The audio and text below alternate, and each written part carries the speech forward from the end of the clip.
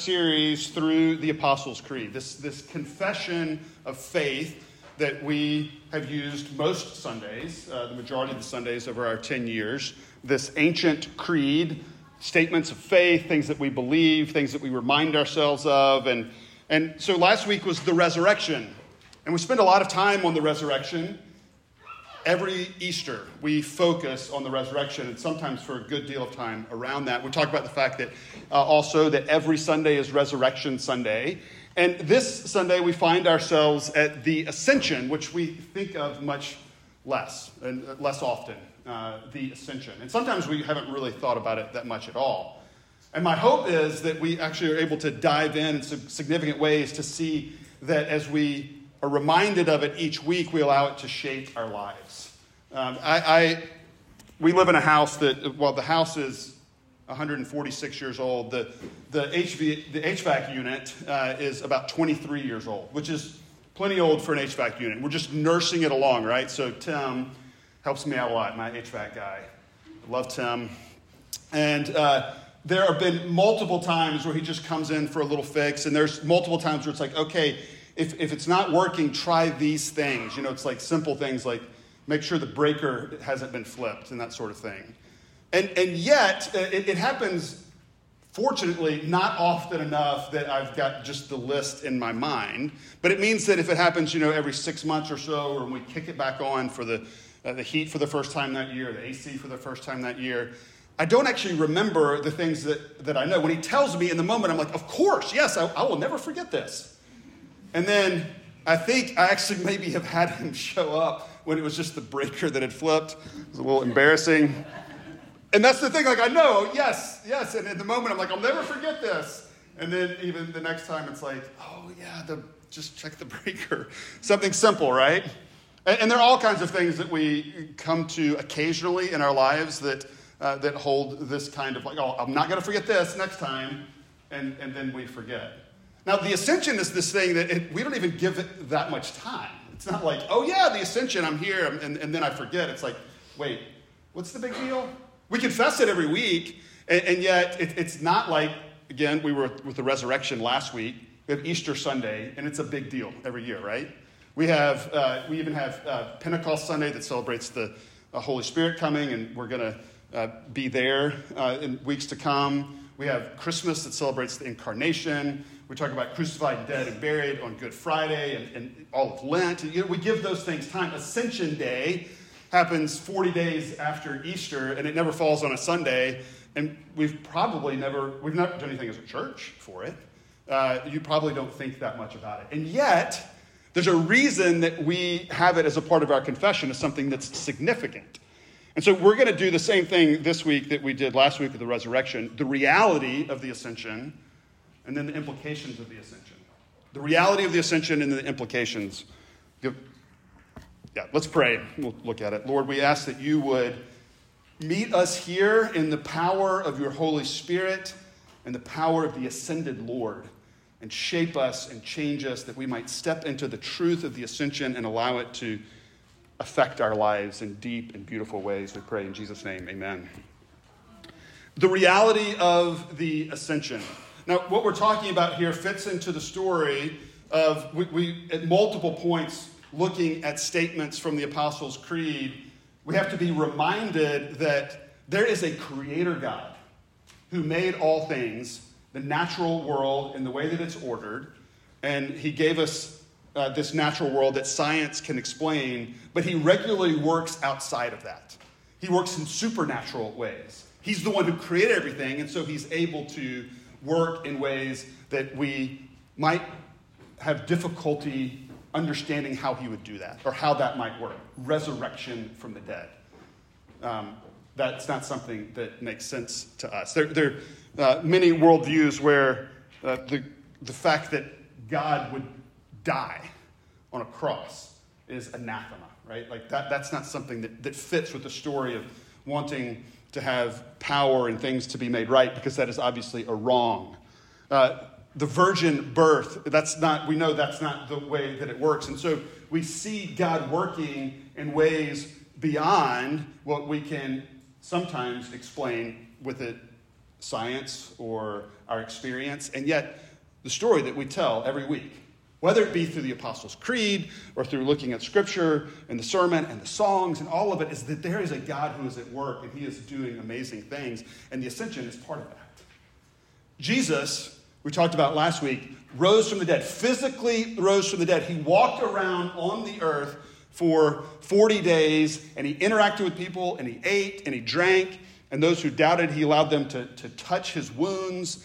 And yet he also, as he was there physically present, his body physically there, he was also there in a more powerful way, so that he was able to step into a locked room, that he was able to just kind of show up at times and be like, oh, Jesus is here. And there's something magnificent to his resurrected body that we don't fully understand, and that we probably won't fully understand. Not probably, we won't fully understand until he comes back. And the resurrection happens for us. And yet there is this clear picture that he physically walked the earth, that people could interact with Jesus in his body. The incarnated Lord resurrected from the dead, he walked around. And so he's with the disciples, and then at this time, with the ascension, we see in verse 9, he's with them. But then, when he had said these things, they were looking on, he was lifted up, and a cloud took him out of their sight. Now, we see that he ascends, that he rises, and then a cloud covers him and takes him from their sight. That this happens, and there's a lot of things that we do not understand. So to be clear, when the Bible talks about the ascension, we are not going to understand everything.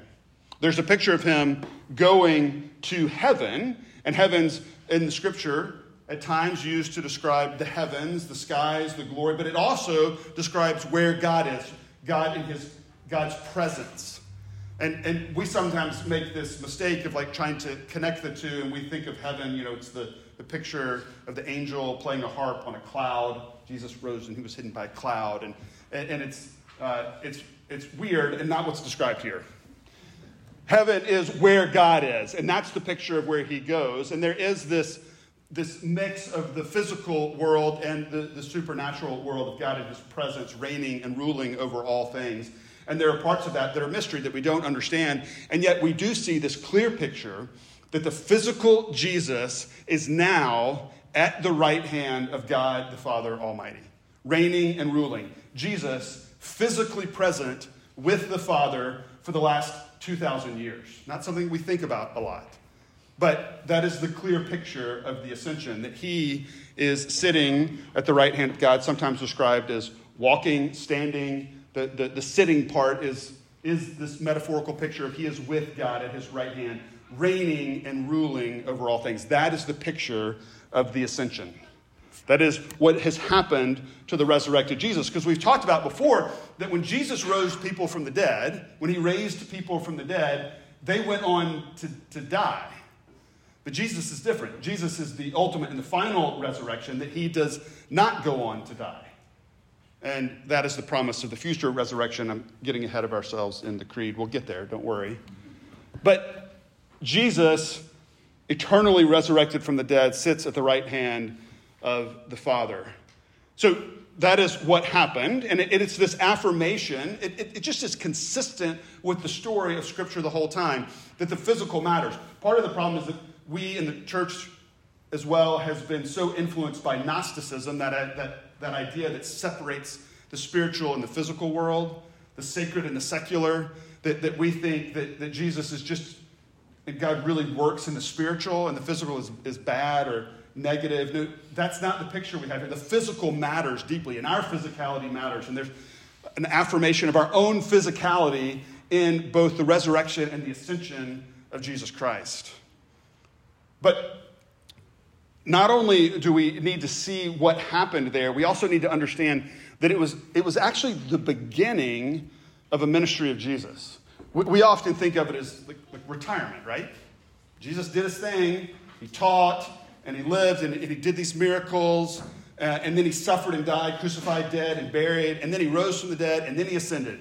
And that was Jesus, and now he's done his thing. Now, this is actually the beginning, because ascension is not only the idea of rising to the clouds, it is very clearly a word that is used to describe a king who ascends to the throne. That it is the moment that they take on that particular role. And we don't see that happen a lot today, but we did recently see it with King Charles. He ascended to the throne. It was interesting watching The Crown some number of months ago, like in the 80s.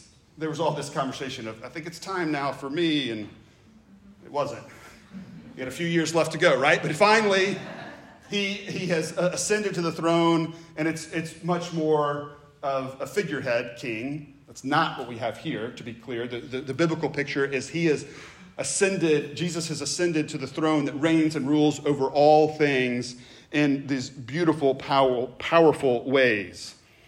That this is the beginning of his ministry, reigning and ruling the world. It did certainly begin with his incarnation and life and death and resurrection, but here we still just at the beginning.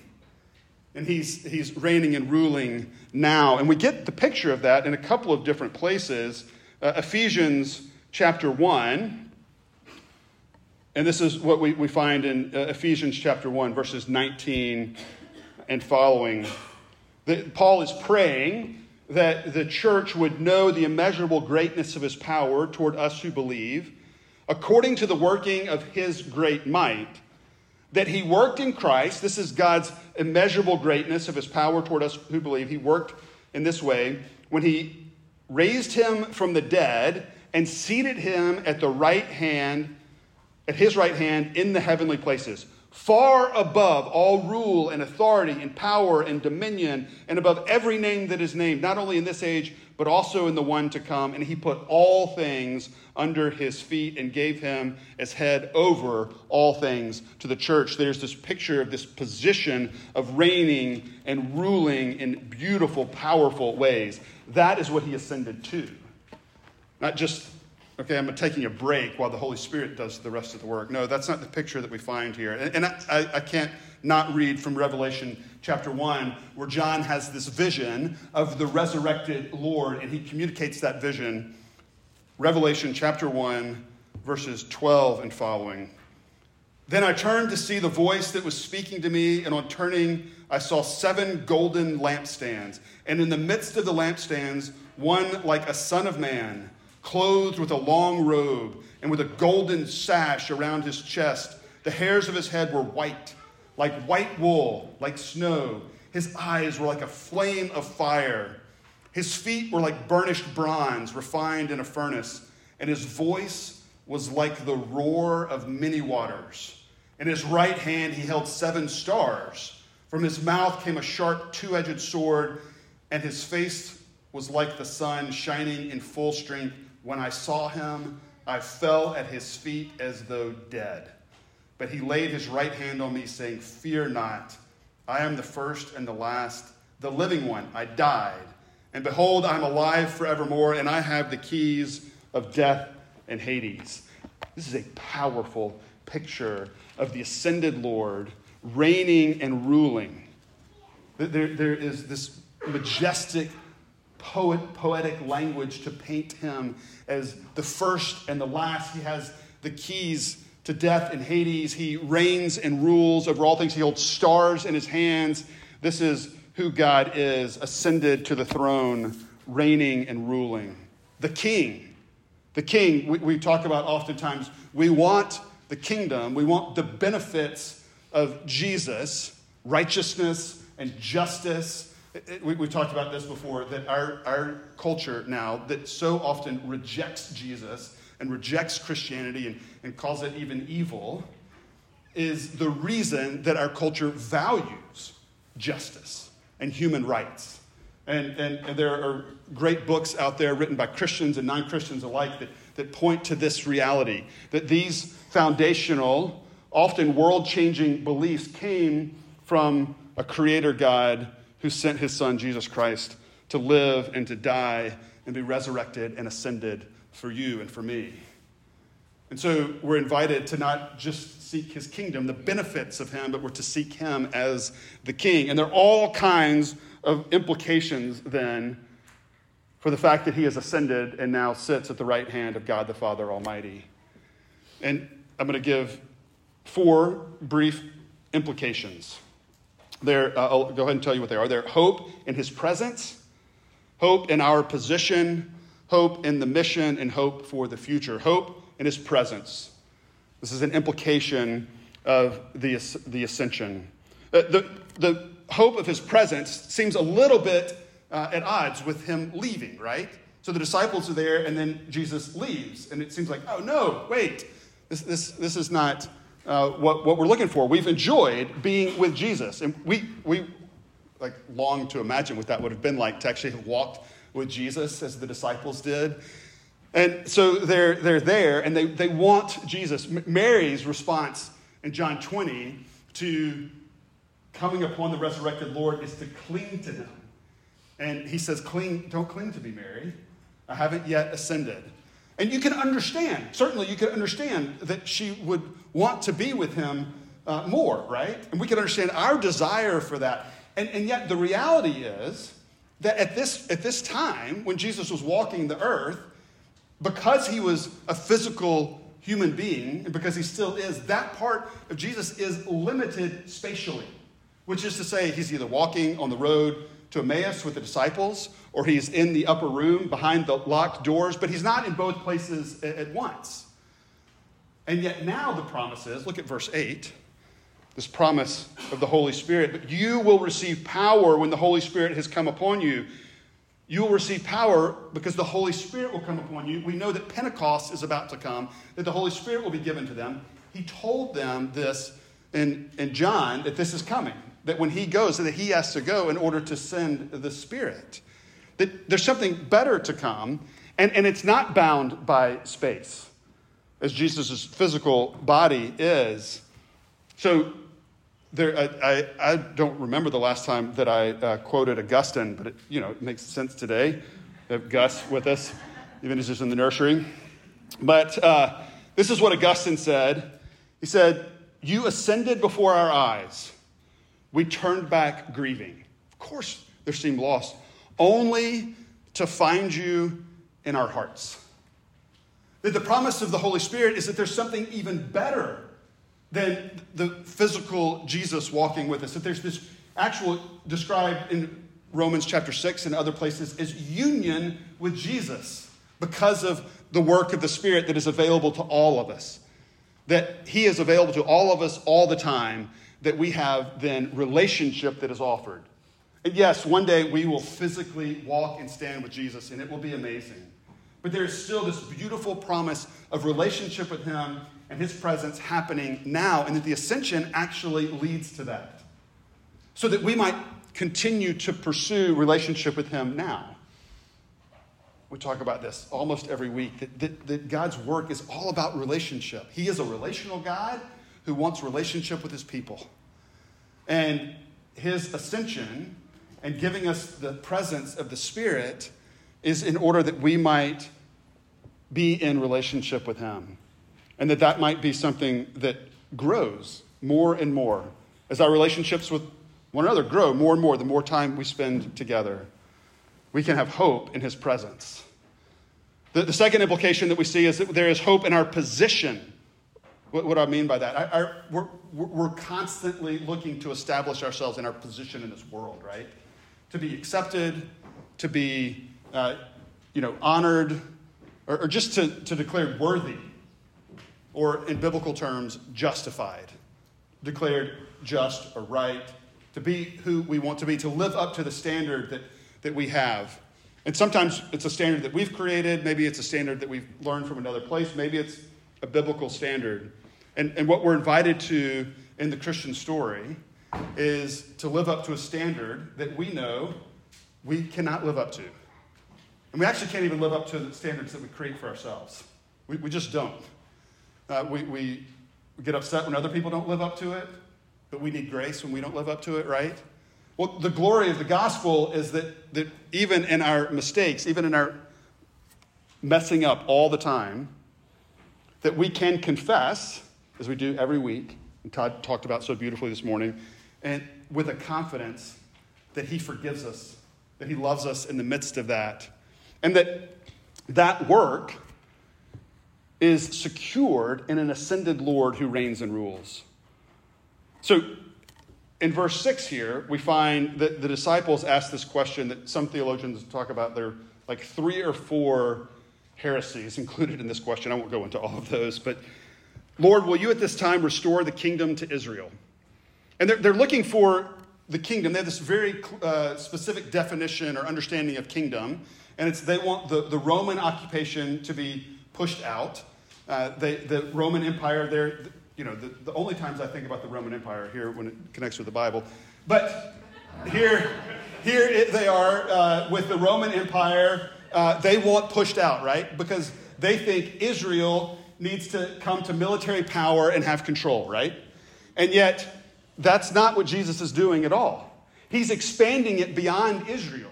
This is what he does by expanding the gospel and the love of God to all people in all time, or across all nations, so that the new Israel is the church. And God is working among all the nations and all the people and all the ethnicities. And he's bringing about this alternative kingdom as well. It's one that came through death. It's a cross-centered, sacrificial kingdom that he's doing. And part of that is justification. It's declaring us right before him. This is the real need. It's not military power. It is being declared right before him. It's that we might be justified. And so we have this ascended Lord who is declaring again and again, my people are justified. If you're a follower of Jesus, he's again and again saying, I've got you. You're mine. He is there, Hebrews 7:25, interceding for us. This is part of the work that he's actually doing as the ascended Lord who sits at the right hand of God the Father Almighty. He is interceding for you and for me. What does that look like? 1 John 2:1 says, I'm writing these things to you so that you may not sin, but if you do sin, you have an advocate before the Father. There's one who is advocating for us. Romans 8:34 says, who is to condemn? Christ Jesus is the one who died, more than that, who was raised, who is at the right hand of God, who indeed is interceding for us. He's interceding for us now. He is making a case for us.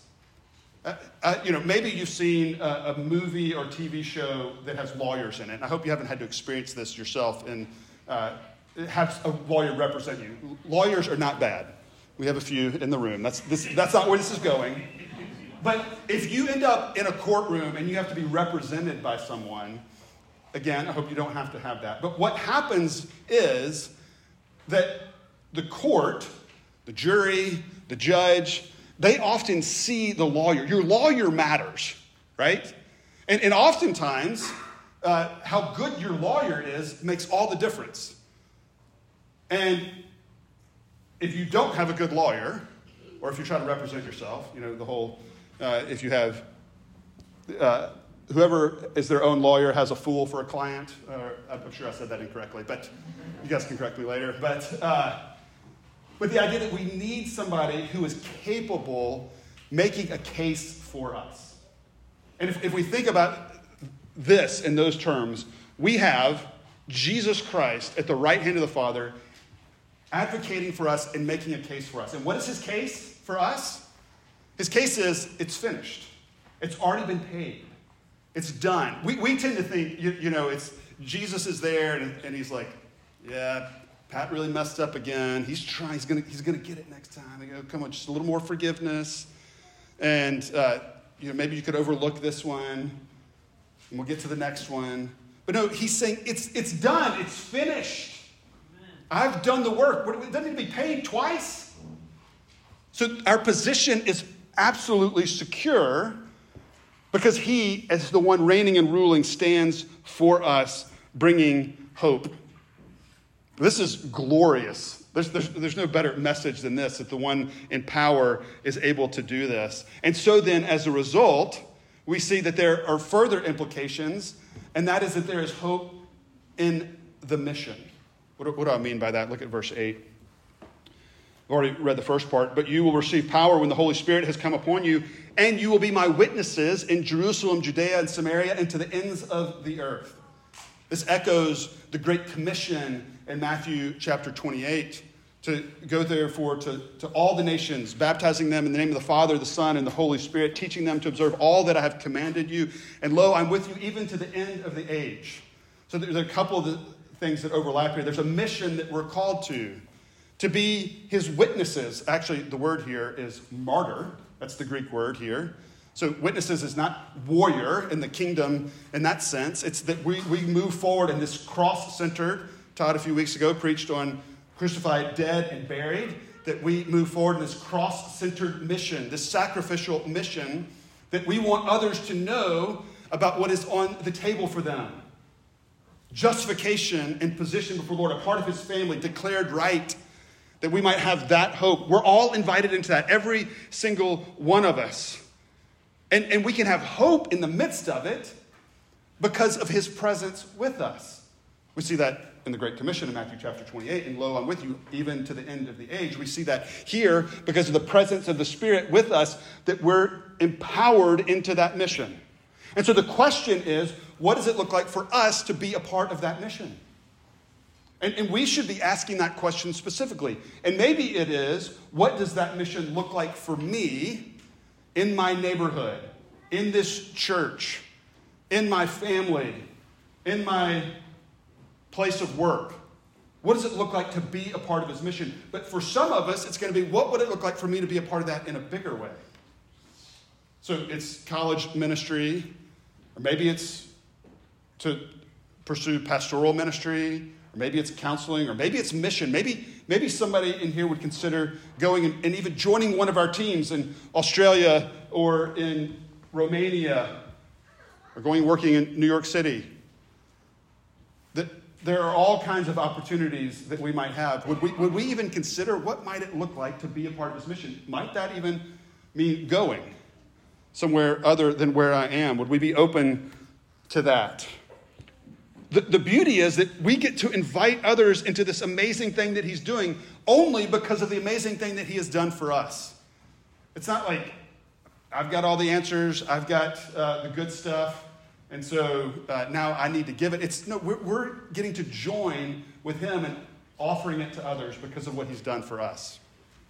I think it was about 9 years ago, Steph and I got invited to go to New York City on this trip, and we got invited by somebody who was very generous, and we got to go to a meal that we would never have been able to afford, a restaurant that we would have never been able to go to, and then we got to go to Wicked, the musical, and with good seats that we would have never gotten otherwise. But not only that, not only did we get these things that we wouldn't have been able to do on our own, we got to invite somebody to join us. And so it was super fun to call our friends, Peter and Jamie Ong, who he was planting a church in Queens. I'd worked with him, and we lived in Queens, and we got to invite them to this meal. Hey, you guys want to go to this really fancy restaurant and go to a musical with us? Because somebody else invited us. It was this just small picture of us not having any ability on our own to experience, ultimately, these incredible blessings of the Lord. And then we get to invite other people into it. And we get to with confidence because Jesus is reigning and ruling now. And he is the one ultimately working this mission. Finally, the last implication is there's hope for the future. Verse 11. He's ascended, and these two angels appear and say, "Men of Galilee, why do you stand looking into heaven? This Jesus who was taken up from you into heaven will come in the same way as you saw him go into heaven." Jesus is coming back. And we'll see more of this in the future, but the ascension is, again, just the beginning. And when Jesus returns, he makes all things right. And he's going to prepare something better for us. We know from John 14, verses 1 through 3, that he's preparing a place for us.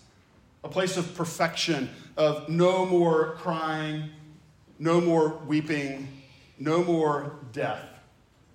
That's what is on offer. That's the promise of what is to come. Jesus is able to do this as the King. And so we can look forward with hope.